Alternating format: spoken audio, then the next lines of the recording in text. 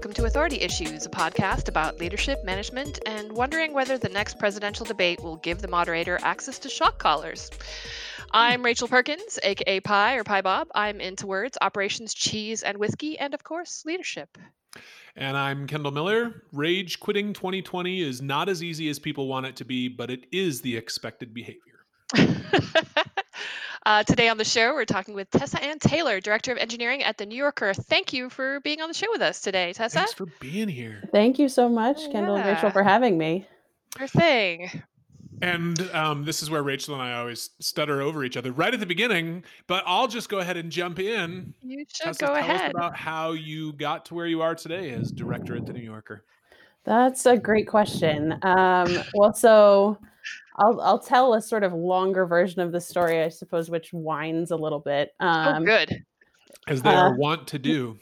Yeah, well, I'll spoil it early, though. I was an engineer for forever. I studied computer science in college, but the reason that I studied computer science in college is actually I went to a very small high school, and I ran out of math classes because I really liked math, which I want to asterisk this. People think when I tell them that I work with computers, they're like, oh my gosh, you must be so good at math. I happen to like it, but that is like 100% a coincidence, computers and math. Like, I always joke, I'm like, no. I tell the computer how to do the math for me because I don't want to do it anymore. It's really like just using... It's really like using the fanciest graphing calculator ever because you don't want to have to work it all out on paper and do it yourself every step of the way. Oh, man, I was so jealous of the people with the graphing calculators in high school, too. Did you have one of those? Oh, I sure did. I was trying to make my phone do that because I was actually doing some trigonometry the other day for construction reasons. Oh, okay. I was like, what on earth? Because like when you're in school, people are like, I'm never using this shit again. Yeah, your teacher tells you you're going to use this in real life, but you're not supposed to prove them right. That's against the rules. Yeah, you're absolutely not going to use it in real life unless you're trying to calculate the angle of a roof pitch, which is what I was doing. So unless you're doing that, you're absolutely not going to use it. I've used trigonometry more in this one use case than in my entire computer science career. So for whatever that's worth. Building a new house or something? Are you building a shed?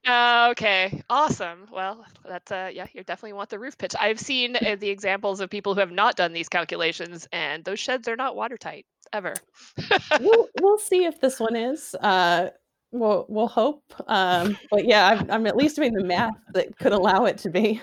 There you go. So anyway, that was a good we got from you like math all the way to sheds, just right at the very beginning. Okay, so keep going. So you like making the computer do the math for you. Absolutely. So I was in a really small high school, an all-girls high school, actually, which was a wonderful experience. And I ran out of math classes. And so my senior year, the teacher just was like, well, I don't know, you're done. You can get into college, I guess. So like, I'll just teach you whatever I feel like. Which happened to be Visual Basic programming. Nice. And this is like early internet days. So I had kind of like, been poking around on GeoCities and whatever, but I hadn't really gotten over the hump of, actually getting in and doing this kind of work. And I just started, really simply in Visual Basic and loved it and thought it was so interesting and fascinating. And so that was enough to get me over the hump when I then went to college to start taking computer science. And so I went to Smith College, which is a women's college. So all girls high school, women's college, relevant to the story because there was no one telling me that I shouldn't be doing this. Exactly. That's so great. That's so great. Anyway, carry on. That is a relevant detail. That's wow. It sucks that it has to be that way. It doesn't have to be that way, but yeah. Yeah, I was very lucky in that. So I didn't think I was weird or abnormal or anything for taking these classes or for being interested in this. And so, I mean, other than the fact that it's a pretty unpopular major at Smith, I mean, when I graduated, there were about 10 of us. That's changed since. Yeah, I'll bet. And do you feel like you got to become an adult and establish yourself in this venue as someone who knew what they were talking about before you got into the world that started to tell you, oh no, girls suck at this? Do you feel like you've had to dial it back as a result, like now, or do you just forge ahead? It's been interesting. That's always been kind of my personality is like, if all the boys were on, jumping off the high dive, I was like, well, that looks fun. I want to do that. You sound like Kendall. Except I'm very afraid of heights. But yes, otherwise. Okay. I see. So like this a fact that dudes were doing this when I mean like I don't know. I feel like I've had that reaction to things as well. But as I get older, I care less about whatever people are doing. Do you think that's the same for you? Like earlier in your lifetime in your career, you're like, oh yeah, dudes are doing this. That's cool. I'm gonna do it too. And now you're like, I'm here because I did this. Yeah, that's definitely true. I mean, I definitely take other people's opinions into consideration a lot less the older I get, I think in a really good and healthy way. I'm also from Seattle originally, which the culture is very much minding what other people think about what you're doing. And so it's taken me a long time to unlearn that, both as a woman and as a person who grew up in that culture. It's too close to Canada. Everyone is so sorry all the time. Exactly. Is that why I've never heard of that about Seattle, that it's a thing, that's a thing. I find Port Townsend that's where I am right now, which is about 2 hours northwest of Seattle. And it's like that here too. People are very concerned about what other people think, and they're very apologetic. And that makes for lots of calm, but not necessarily a lot of progress, It's an interesting place to grow up, and I moved to New York City kind of on accident. This is later in my life and career, but I really appreciated the opposite. I feel like it gave me a little bit of the grit that I didn't grow up with, and it allowed me to be a little bit more of who I was unapologetically, which is what I sort of love about it. Okay, so back to we're sorry, this is how it's going to be. We're winding. It's great. So back to you finish all girls school, all girls college, get into this field because nobody's telling you not to. What happens next? What was your first job, and where'd you go? So that's a great question. So I went to San Francisco because that's what you do. And I was from the West Coast, so that made sense for me, just sort of as a place to go. And so Smith has a fantastic computer science program, but at the time that I went through it, it wasn't very practical. So sort of the stuff that you learn in a boot camp is very practical. I learned the opposite. I learned theory. And so I knew that as a result of that, I was going to have trouble getting a job as an engineer because I wasn't going to be able to pass these, brain teaser programming interviews that they were doing at the time. And exactly, like that was just not something that I really felt confident in my ability to do. And so I go ahead. Sorry. So I'm curious about that. Like when you say the theory, but not the whiteboard stuff, is it like you could write the best binary search tree algorithms ever, but like on the whiteboard, they want you to bubble, like I'm struggling with what the difference is there. Give me some example of like you were learning complex algorithms and those kinds of things, or you were learning the theory behind them. Yeah. What was? Well, so algorithms is an interesting one. So algorithms was a pretty small focus in my degree. I think I took one class briefly. And so I did stuff like robotics, graphics, the architecture. So like I could tell you how a microprocessor worked, but I couldn't necessarily bubble sort on a whiteboard for you. Okay. So you had a hardware specialization more, it sounds Actually, no, but that was just sort of how the degree ended up playing out. They didn't teach HTML at all. They just were like, yeah, you'll figure it out. Well, I'm sure you did. Which, to be fair, but it would be a class assignment, like make a website. But none, like just you'll be fine. But never a single instruction in like HTML, CSS, JavaScript wasn't even anywhere on the curriculum at this point. Wow. So so I did go through a couple of programming interviews, did not succeed in them, and kind of knew that was going to happen. So ended up actually getting a job at a startup as a writer, which I am not. But I like a tech writer. Them. So a content writer, this was for a site that had sort of career verticals. So like a social network for firefighters, police officers, sort of stuff like that. And so these were like early BuzzFeed style articles is what I would say. This is BuzzFeed before BuzzFeed. So like 10 best cities to live in if you're a firefighter. So you really needed a job. Well, wow, Rachel. Sorry, I've been a writer this whole time. Too. Come on. I mean, so yes and no. So what was interesting to me about this particular startup is that it was a startup in California. And so what I ended up doing is I joined on the editorial team saying, this is not where I want to be. Like, I'm happy to be here, but ultimately I would love to be on your engineering team. Yeah. And they were like, yeah, okay, we'll see, maybe. But within about 4 months, I knew everyone at that point. And so they said, okay, we'll give you a try. You can move over to the engineering team. And sort of get started there. And that was just a seminal experience. That team was really wonderful to me in terms of really, there was one engineer in particular who really went over my code with me, kindly, respectfully, really told me where I could improve it, sort of where I could optimize it. And that was what allowed me to get off the ground with my career as an engineer. Awesome. And how long were you there? I think about 2 years, all in all. That's pretty good for a startup, yeah. And to this day, are you really unusually good at social media because you learned how to write all those 10 best thing lists way back in the day? Like, is your Twitter following amazing because of the skills you learned at that? I would definitely say no. But you know what I did learn, which was sort of interesting. I learned a lot that ended up being very useful to me in my career because I learned how to write, newsletters. I learned how to write newsletter headlines. I learned how to use Google Analytics. I learned how to use all of these tools that now, much later in my career, are very, very useful because that is more where I spend my time, is sort of this, the data above it and what we're actually doing. The impact, yeah. Exactly. Did you... Okay, I'm sorry. I got to ask one more question about this. Did you learn to write really great commit messages? Like 10 things I changed about this code. Okay, Kendall. Okay, I'll stop. Yeah. So this career or this job, you stay there for 2 years as an engineer. What happens next? And you didn't go straight to the New Yorker, I'm assuming. I did not.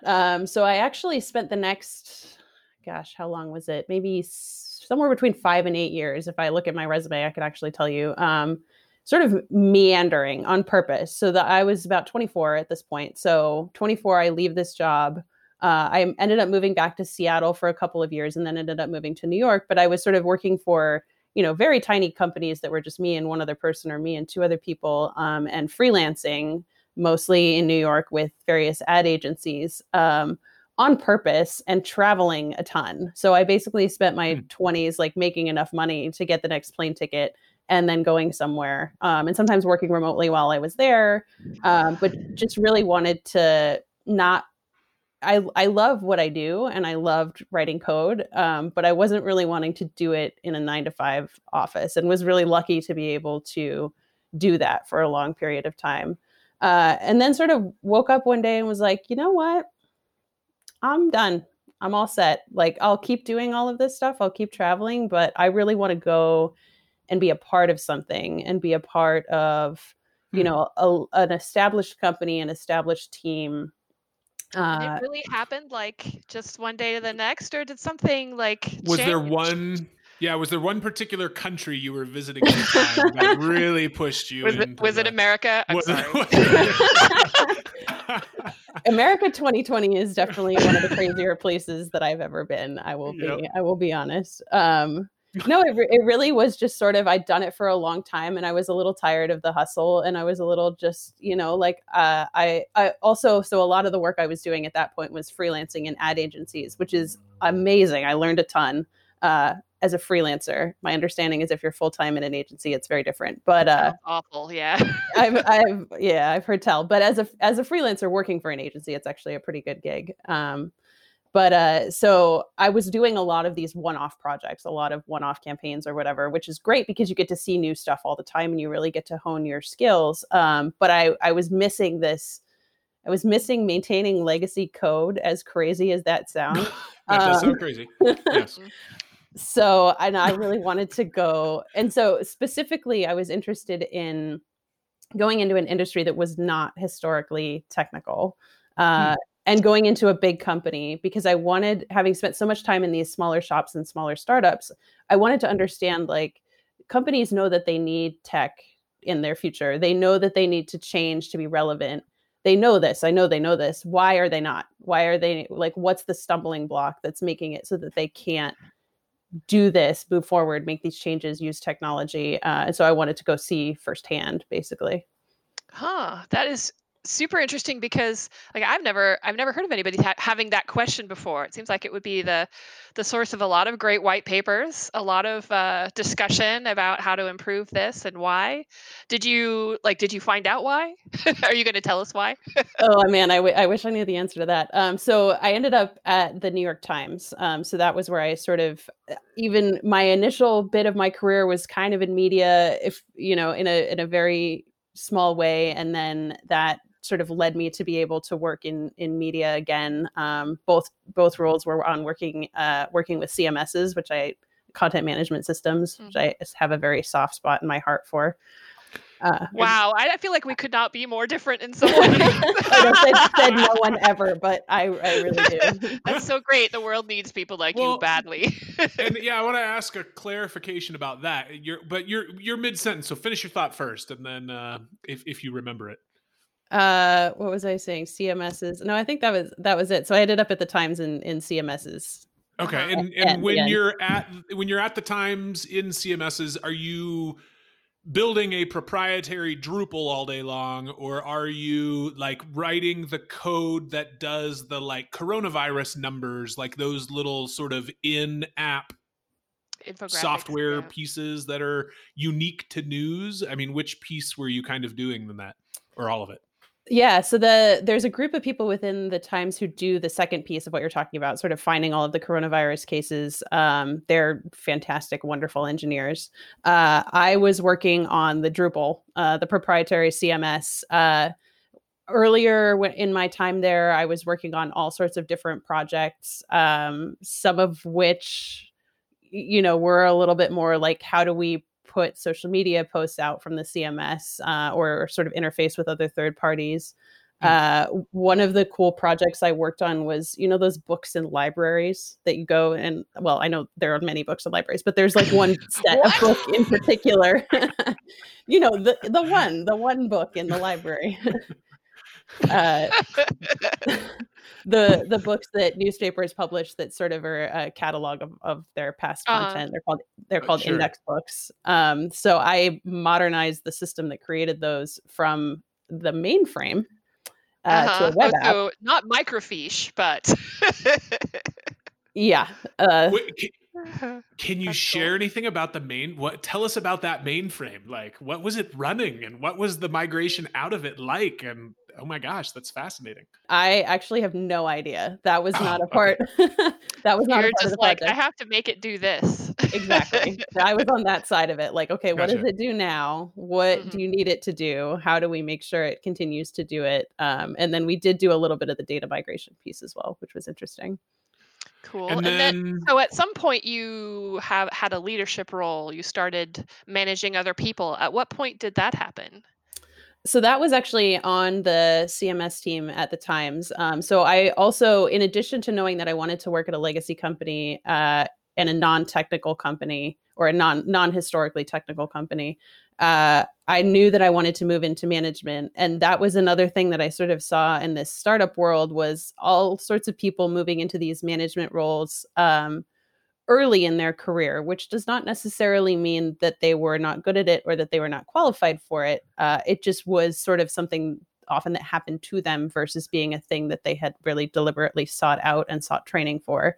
And for me personally, I won't speak for anybody else, but for me personally, that felt irresponsible to me. And so I wanted to make sure that if I was going to be in charge of humans, that I was in the best possible environment that I could be to be sufficiently trained in doing that. So that was another reason why a bigger company was interesting to me, for the level of resourcing around career training and career development and stuff like that. That leads right into a question I often ask, which is, so they trained you. What was it good? What kind of training did they offer? They did. They had all sorts of different training, which was really great, from just straight up management training to how to deliver negative feedback, to speaking, to They actually brought in a woman named Lara Hogan as a consultant, her company, and she ran these manager roundtables and other sort of resource sessions to be able to talk to other managers about the issues that they were having on their teams, which it turns out they're all the same, which is great to know and hear about and see, especially when you feel like you're drowning in your own sea of personal problems, to know that they're just, everyone is having the same problems. Mm-hmm. Well, a lot of times I feel like that's the most helpful solution to your problem, is to not go try to solve it, but realize everyone else has it. And so just to like be okay with it, like, I mean, not... just ignore your team, Kendall. It's, ignore their problems. Just ignore your people's problems and feel really good that everyone has problems, and just, wait until they quit. It does help, though. It does. I agree. To know that you're not alone, and that there are sometimes solutions that other people have already come up with. So you in particular enjoyed these courses that the roundtables and stuff that Lara Hogan was involved in, and did you read any books? Were there any other recommended paths that you take? Like, did you go above and beyond what the New York Times was offering in terms of training? Absolutely. And I know if I say I read books, you're going to ask me to name them. So I'm trying to think of them really quickly before. You're totally right about that. Way to anticipate. But if you can let me know later, I can also add them to the show notes. That's fine. We will put you on the spot, but also you can tell us later. The Manager's Path is one in particular that's really great, Camille Fournier. I also like the books by the people who do Basecamp and Rails and all of that kind of stuff. So they do rework, and there's one that I just read called "It Doesn't Have to Be Crazy at Work," which is a great title.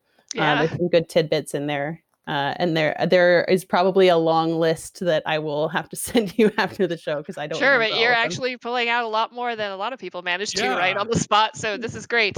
I will definitely include those in the show notes.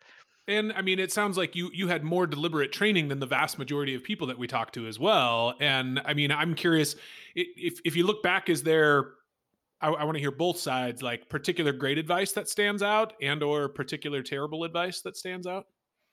I will tell you the best advice I got, which was from my uncle, who is probably, well, if I say he's the best human, then other humans may come after me for that and and want to also be the best human. So he is just an absolute gem of a person. He and was a very successful manager and leader of companies for many years, and is also a human. So I think he really led with his humanity, which is something that I always aspire to. And so when I was officially promoted into this management role, I went to him and I said, okay, what's your elevator pitch? What's your top piece of advice?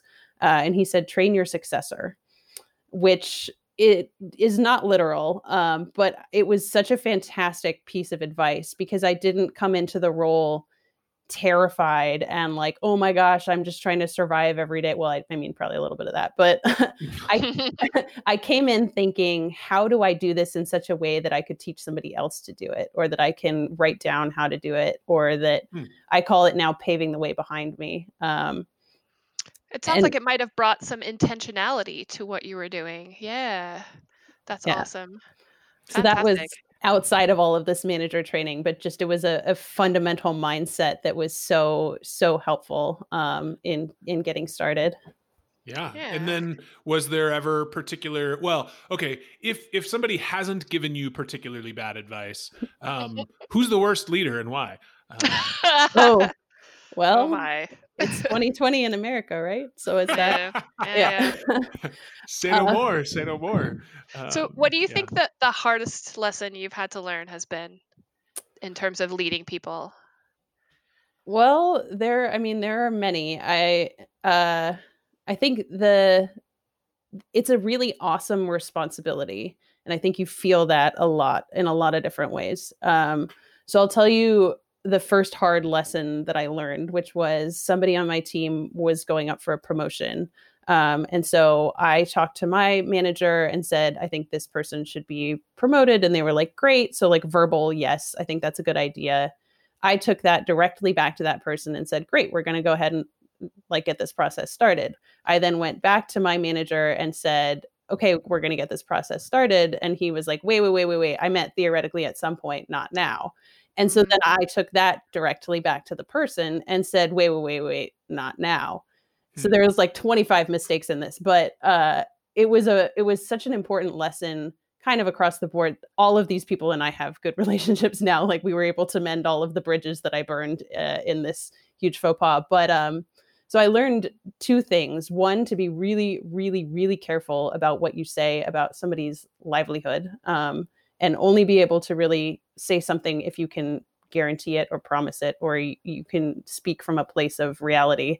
And the other lesson that I learned was to push back on the people above me and around me, because this person was ready. And so it wasn't for me to go to my boss and say, okay, whatever you think. It was for me to go to him and say, no, I'm going to advocate for this. This is the right path in this particular case.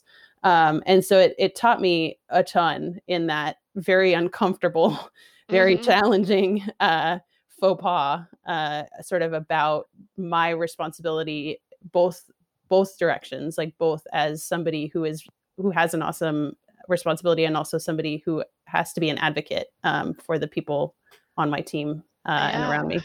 I definitely have had that experience of like suddenly realizing that middle management doesn't mean you're just a flow through for what the person above you says, right? Yeah. You do have that responsibility. And it's at that point when I was like, oh gosh, this is maybe more responsibility than I want. And I went back to being an individual contributor for a while until I felt like I was ready again. So have you gone back and forth since you got into management, or have you been a leader at that point? You've had reports that entire time? I haven't gone back and forth. That was another thing that the Times was good about. So this is all by the time I got there. My understanding is that this hasn't historically always been the case, but by the time I got there, they had, or while I was there, they had an IC track and a management track. And so you could switch between them. So 3 months after I became a manager, I think my grand boss, my boss's boss, came to me and said, do you want to switch back? Like, how are you doing? Is this for you? Which I really appreciated. It's a really good question. Yeah. Well, I don't know if I've ever had anybody ask me that. Sorry, go ahead, Kendall. Well, did you have a follow-on to that first, Rachel? I do not. Thank you for asking. Okay. You're welcome. This is how we should always be. This was so nice and cordial. So I'm curious, Tessa, the way you describe your career path and even what kind of industry you wanted to work in, and when you wanted to make this shift into management, which is honestly more than a huge percentage of people who end up in leadership roles.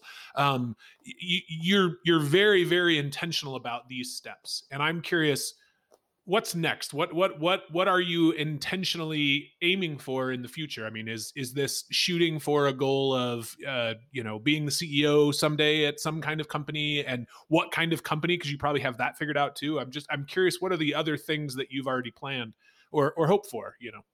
That's a good question. It's actually it's changed over the years, and I imagine it will continue to. So the thing that I hope for is to be happy and fulfilled, and whatever is bringing that in a moment, maybe longer than a moment, but that's what I'm really aiming for. Which doesn't answer your question entirely, but that's sort of it's that rather than a particular role or position.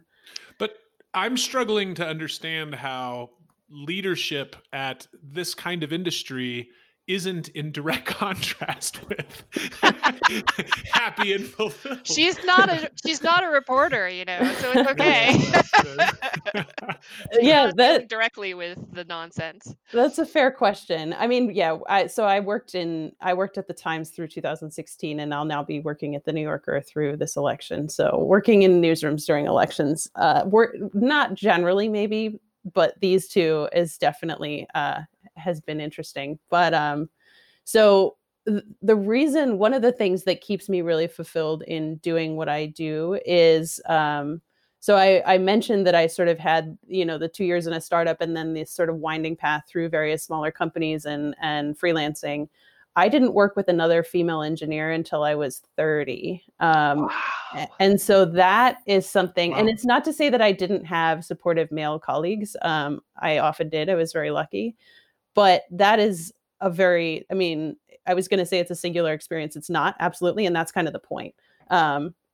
So me moving into management is something that I enjoy. I think it's fun. I think it uses a different part of my brain than writing code. Sure. But it also means much more than that to me, which is that I get to create the environments that I always wish that I had. I get to hire the people who should be, who should be working in tech. I get to mentor them. I get to grow their careers. I get to, set cultural norms on the team. I get to establish best practices. I get to say, this is how it is and this is how it isn't, with these smaller groups of people.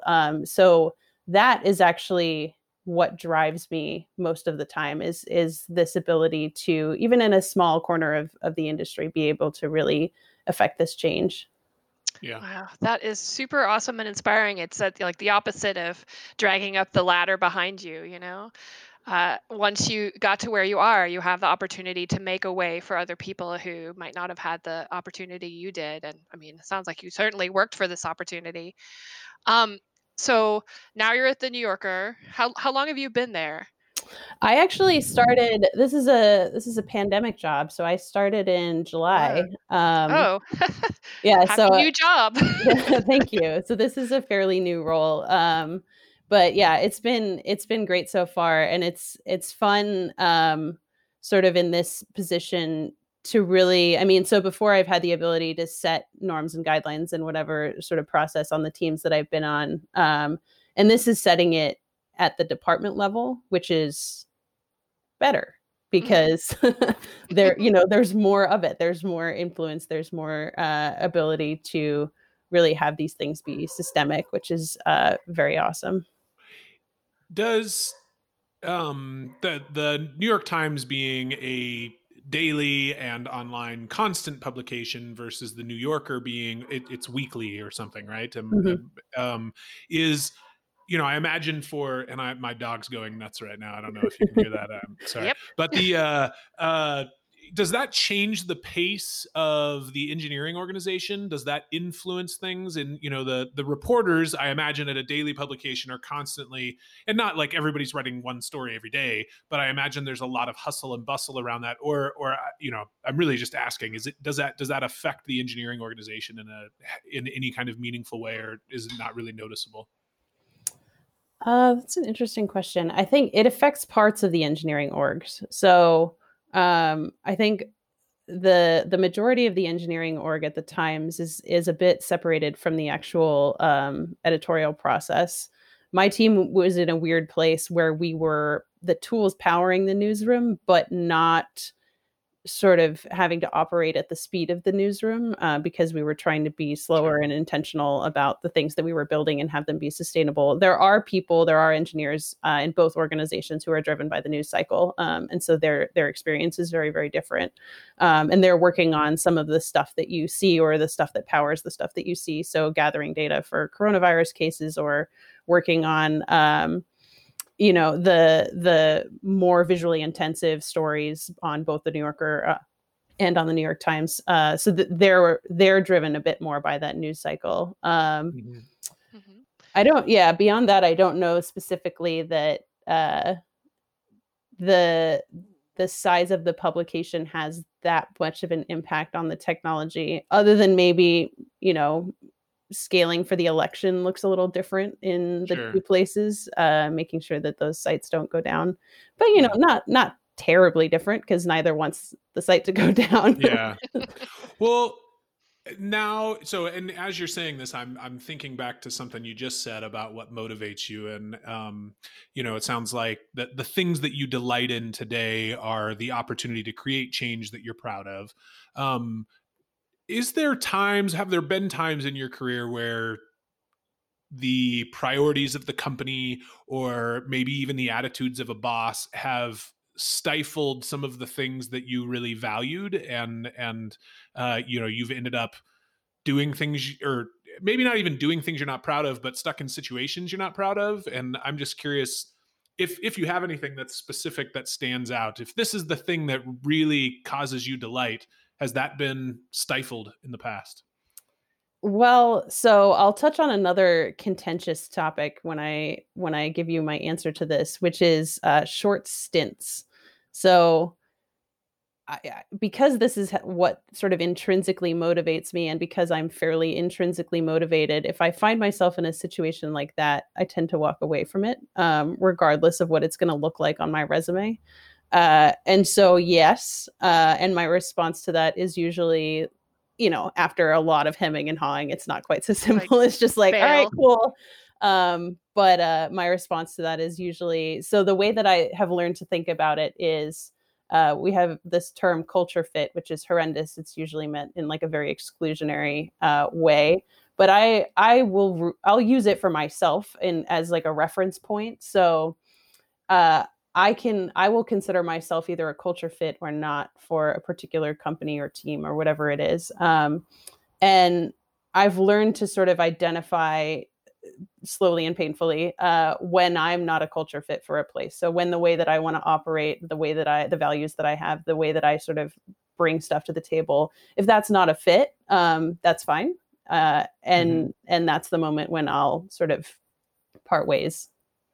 So I mean, part of the reason I ask that is it's something I spend a lot of time thinking about, particularly for myself, and that you've gotten to the point where you've left is interesting to me. There's, I feel like, I'm very clear to myself what my values are. And if I have to compromise, I don't ever, for any amount of money, want to not be able to sleep at night because I treated someone terribly, or, whatever it is, did something I'm not proud of. And I'm very clear about those things. Now, that said, every organization has shifting priorities and people that just fuck up. Right. And so you end up in situations where it's like, well, that didn't go as I would, I'm not proud of how that went down. And I feel like I regularly wrestle with some of the tension of how much is it my job to stay here and continue to fight for the values that I have, even when I lose those battles? And how much is it my job to vote with my feet to make that change? Or, I think part of the fear is, when does voting with your feet end up causing the whole organization underneath you to just deal with all kinds of shit that you're not, and I understand why you walk away. I'm kind of curious how you've wrestled with those, if you have walked away in the past. How do you make that decision when it is enough, and why it's your role to leave versus stay and fight? And, is it if I stay, I'm not going to be able to sleep, or what's the line there? That is a fantastic question. And that's something that I have struggled with many times, in making a decision to leave, as a manager or as a team leader in particular. Because there, again, it's an awesome responsibility. And so there's a cost when you make a decision like that. And so that's sort of why I talk about culture fit, is if I feel like there's an avenue for me to affect this change, absolutely, I'll stay. I'll affect change. I will make an organization or a team better, or at least in my image of better. If there isn't, or if what I'm trying to do is fundamentally at odds with whatever level of management is relevant, I won't. And that, to me, is not me failing to protect the people under me. That is the company failing to protect them. And I'm stepping out of the way of that, because it's not my burden. Well, I like that you're very clear on that. I am too. And it leads right into a question that we ask everyone, which is, what is your relationship with authority? And how do you feel about having authority over other people? And how do you feel about those people having authority over you?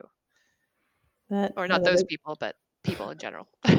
I think I would like to, I strive to question authority more than I do. I think that's an area where I still struggle sometimes. I tend to think, if somebody with authority is saying something, it must be right. Asterisks, maybe not all types of authority. Were you a well-behaved child? Yeah, I think decently. So, but I defer to authority, but I also am intrinsically motivated. So I'm not motivated by authority, which is an interesting balance. So I won't do something unless I want to, but I do defer more than I wish that I did. But that's also been an interesting learning, sort of the story that I talked about with flubbing somebody's promotion. That was an early learning on questioning authority and really being able to push back and not only developing the ability, but understanding that it's my responsibility to push back. Uh-huh. Okay. And so it sounds like you do have a different relationship with authority than you do when you were younger. How is it different? Do you think, it sounds like you think it's better now. It sounds like it to me. But how did you develop that original relationship to authority? Sort of being more deferential. I think that probably is also a bit of a Seattle cultural thing. Right. Yeah. And honestly, also being white, which I know that if you're listening to a podcast, you can't see that, but I'm a white American, and so the police are, will generally be more in my favor, and so I didn't have to learn to question authority in quite the same way as early in my life. And authority structures, at least along that line, are built for me. That is a deep and excellent point to make, and I'm glad you made it. And I feel a little weird going from a heavy point, but we're getting to the end of our time, and I want to ask more questions about your personal life. Like, so do you have time for hobbies, and what do you do with them? Yeah, that's a good question. So I actually I used to live in New York City, and now I don't. And it was actually pre-corona. I moved to upstate New York, where I live on a lot of land, and I'm fixing up a house and have chickens. I can see the trees behind you. Yeah, you're not in Manhattan. I am not, which ended up being an incredible blessing in this time. But yeah, so I work on house projects and have raised chickens and perhaps other animals in the future, and build a shed, hopefully, that doesn't leak. And that's what I do. How much trig are you using outside of this particular shed? Zero trig. That makes me feel a lot better. Okay. Yeah. Do you pull out a calculator or a computer and do calculations for all house projects, or do you eyeball some things? I'm a big eyeballer. I'm a big hold it up, measure it, mark it, cut it. Mm-hmm. Oh, sounds like we are perhaps losing a little bit of internet here, but that's fine. We're getting to the end, and that's fine. Do you think that becoming a leader? So, you've over your course of your life, you have relationships with folks, with your family. Do you think that becoming a leader and learning these lessons has positively or negatively impacted your life outside of work? Probably both. One of the things, which I don't know if it's positive or negative, so maybe I'll take a safe middle road on this, is I find myself having conversations in my personal life that mimic conversations in my work life. So maybe that means that they're a little bit more thoughtful and intentional. And maybe sometimes that means that they're a little bit more canned or sort of politic. Like inauthentic? Is that exactly a word you might use? Okay. Yeah, I can understand that feeling. So I think it's probably a little bit of both. It's probably taught me a lot about how to have relationships and manage relationships. And it probably also bleeds in a little bit of the I can, I know this management trick, not trick, but I know this management. Oh, it's a trick. Well, we'll call it a communication trick or tip, but and those probably bleed into my personal life as well. Yeah, I have also had that same feeling. Like, is it really me if I know how to get past this block? Well, it's still me. I'm still aiming, as long as the intentions are good, right? Yeah, exactly. Cool. Kendall, you're sitting there like you're sitting on your hands waiting to talk. No. I'm just mostly listening. This has been great.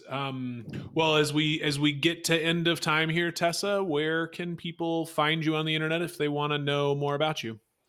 Yeah, so I'm on Twitter. I wouldn't say that I tweet often, but I am there. Coder Girl, which is spelled a very interesting way. So I would look at the show notes to see the spelling, which I may, I've gotten comments about how it's not great that I refer to myself as a girl, even though I'm a woman and I'm in tech, and there's validity to that. I may change it at some point, but it is what it is for the moment. And that's where you can find me on the internet. I refer to myself as a pie. I don't know if that's wrong either. There are no rules on the internet. On the internet, nobody knows if you are a manager. Yes, it's true. Or something. That's true. Thank you thanks very so much for being with us, Tessa. Yeah, thank you so much.